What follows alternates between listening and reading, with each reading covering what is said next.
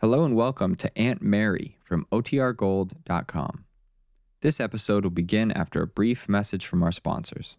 Another day is here, and you're ready for it. What to wear? Check. Breakfast, lunch, and dinner? Check. Planning for what's next and how to save for it? That's where Bank of America can help. For your financial to-dos, Bank of America has experts ready to help get you closer to your goals. Get started at one of our local financial centers or 24/7 in our mobile banking app. Find a location near you at bankofamerica.com/talktous. What would you like the power to do? Mobile banking requires downloading the app and is only available for select devices. Message and data rates may apply. Bank of America N.A., member FDIC. This episode is brought to you by Shopify. Whether you're selling a little or a lot, Shopify helps you do your thing, however you cha-ching. From the launch your online shop stage, all the way to the we just hit 1 million orders stage. No matter what stage you're in, Shopify's there to help you grow. Sign up for a $1 per month trial period at shopify.com/special offer, all lowercase. That's shopify.com/special offer. When you need mealtime inspiration, it's worth shopping Kroger, where you'll find over 30,000 mouth-watering choices that excite your inner foodie. And no matter what tasty choice you make, you'll enjoy our everyday low prices, plus extra ways to save, like digital coupons worth over $600 each week. You can also save up to $1 off per gallon at the pump with fuel points. More savings and more inspiring flavors make shopping Kroger worth it every time. Kroger, fresh for everyone. Fuel restrictions apply. Now for our story. Tonight, while she dressed for the opening of Wakefield's new supper club, Lily Devon had been overcome with what she recognized as first night jitters. She'd worked so hard trying to make the place attractive, getting a good orchestra, making arrangements for food and drinks. But that had been 3 or 4 hours ago, and by now Lily knew the success of the place was assured. The music was good, the dinner had been excellent. When the little white piano was wheeled out and Lily sat down at it with a spotlight turned on her to sing a few numbers, there'd been tremendous bursts of spontaneous applause. They'd called her back for encore after encore. Now, flushed with happiness and excitement, Lily holds up her hands for silence. Thank you. Now, don't be scared, everybody. I'm allergic to long speeches myself, so I'm not going to make one. But I do want to tell you how grateful I am for the swell response you've given us tonight. Really, you've been wonderful. I'm glad you like my songs. Because you're probably going to see quite a lot of me around here. And if you don't like them, well, we'll all be out of luck, I guess. Really, you've all been swell. And I want to take this opportunity right now to thank all the people who worked to get the place ready. I think they did a good job, don't you?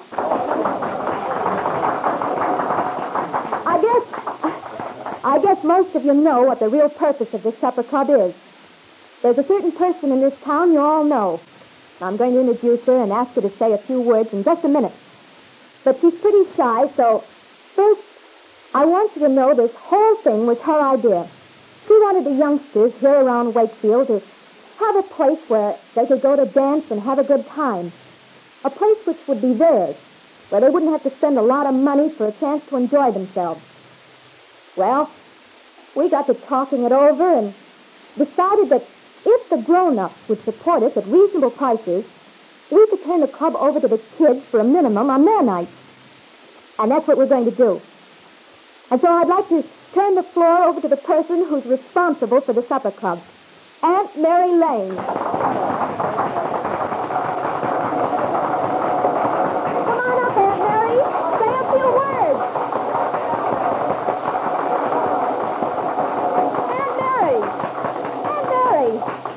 After all, this club was your brainchild, you know. Come on, tell the folks about it. Why, I don't know what to say, Lily. I'm not accustomed to being in front of an audience like this. But this isn't an audience, Aunt Mary. This is just a lot of friends, your friends, who've gotten together to invitation to have a good time. Isn't that right, folks? Well, everybody, well, all I want to say is that I'm awfully glad you all came and that you're enjoying yourselves. As Lily told you, for a long time I've had the feeling there was a need here in town for a place the youngsters could think of as their own. And I believe this supper club will provide the answer. As Lily says, if we grown-ups get in the habit of dropping in for dinner and a little relaxation, That will mean we can afford to let the young folks take over the cost that will, well, just cover expenses. And judging from the reception tonight, I don't think there's much worry about whether people will enjoy themselves. My, when I look around, the difference. I remember the last time I was here for a lecture by that missionary to Africa.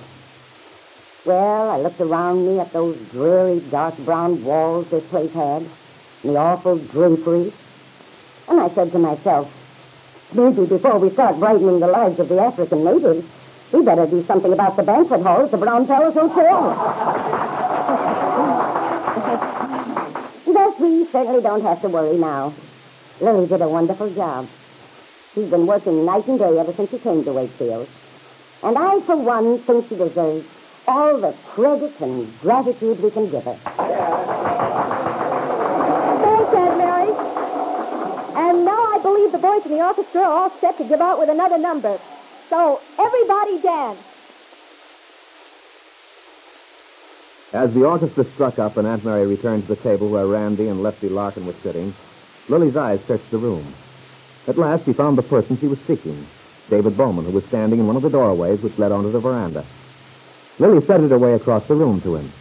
After a moment's conversation, they disappeared outside. You know, Mr. Bowman, I was looking all over for you. Well, that's nice of you, Lily. Shall we sit down for a moment? Yes, let's. You must be tired.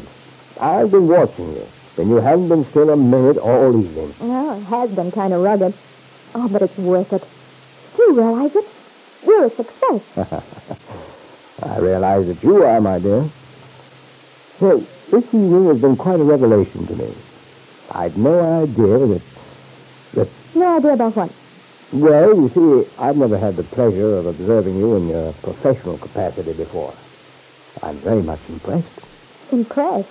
Oh, I don't see why. I'm really not much of an MC. Oh, but you are, Lily. You have just the right quality.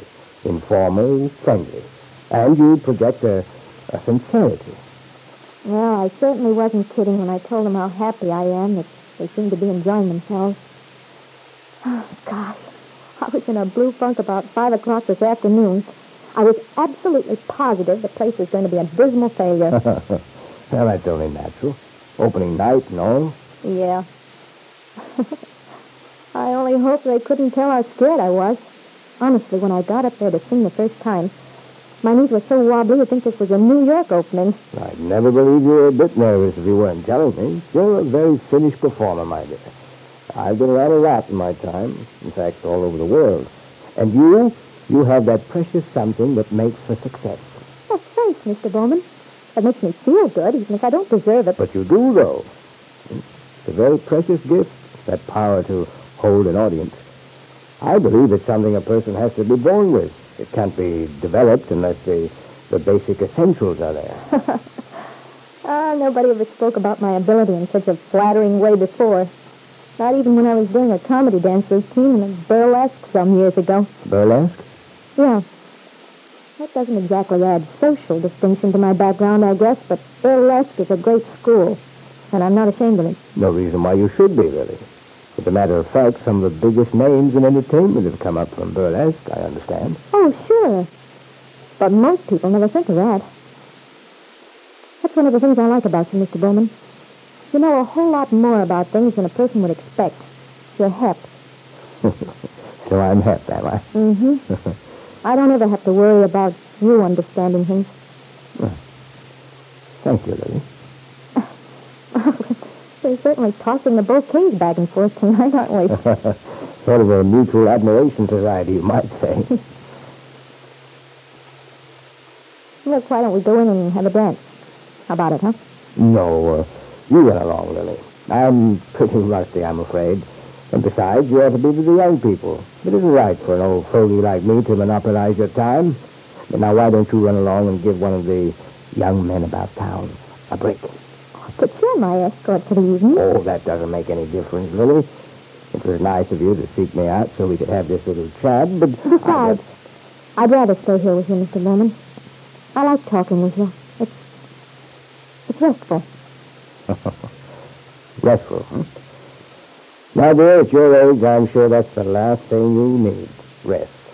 With all that wonderful vitality of yours, that splendid capacity for happiness, laughter. No, it's much too soon for you to be thinking in terms of peace and quiet. Maybe it seems that way. But you see, I've had enough excitement in my life already to last me a long, long time. Ever since I was a kid. That's all there was. Excitement, hustling for booking, traveling around. That's why I enjoy being with you. You see, I've never known a man like you before. And in a way, I think I've been looking for the sort of person you are. As the beautiful young woman made this simple statement, David Bowman smiled. Lily, David told himself, found in him the relationship she had missed so much as a child. A loving, understanding father.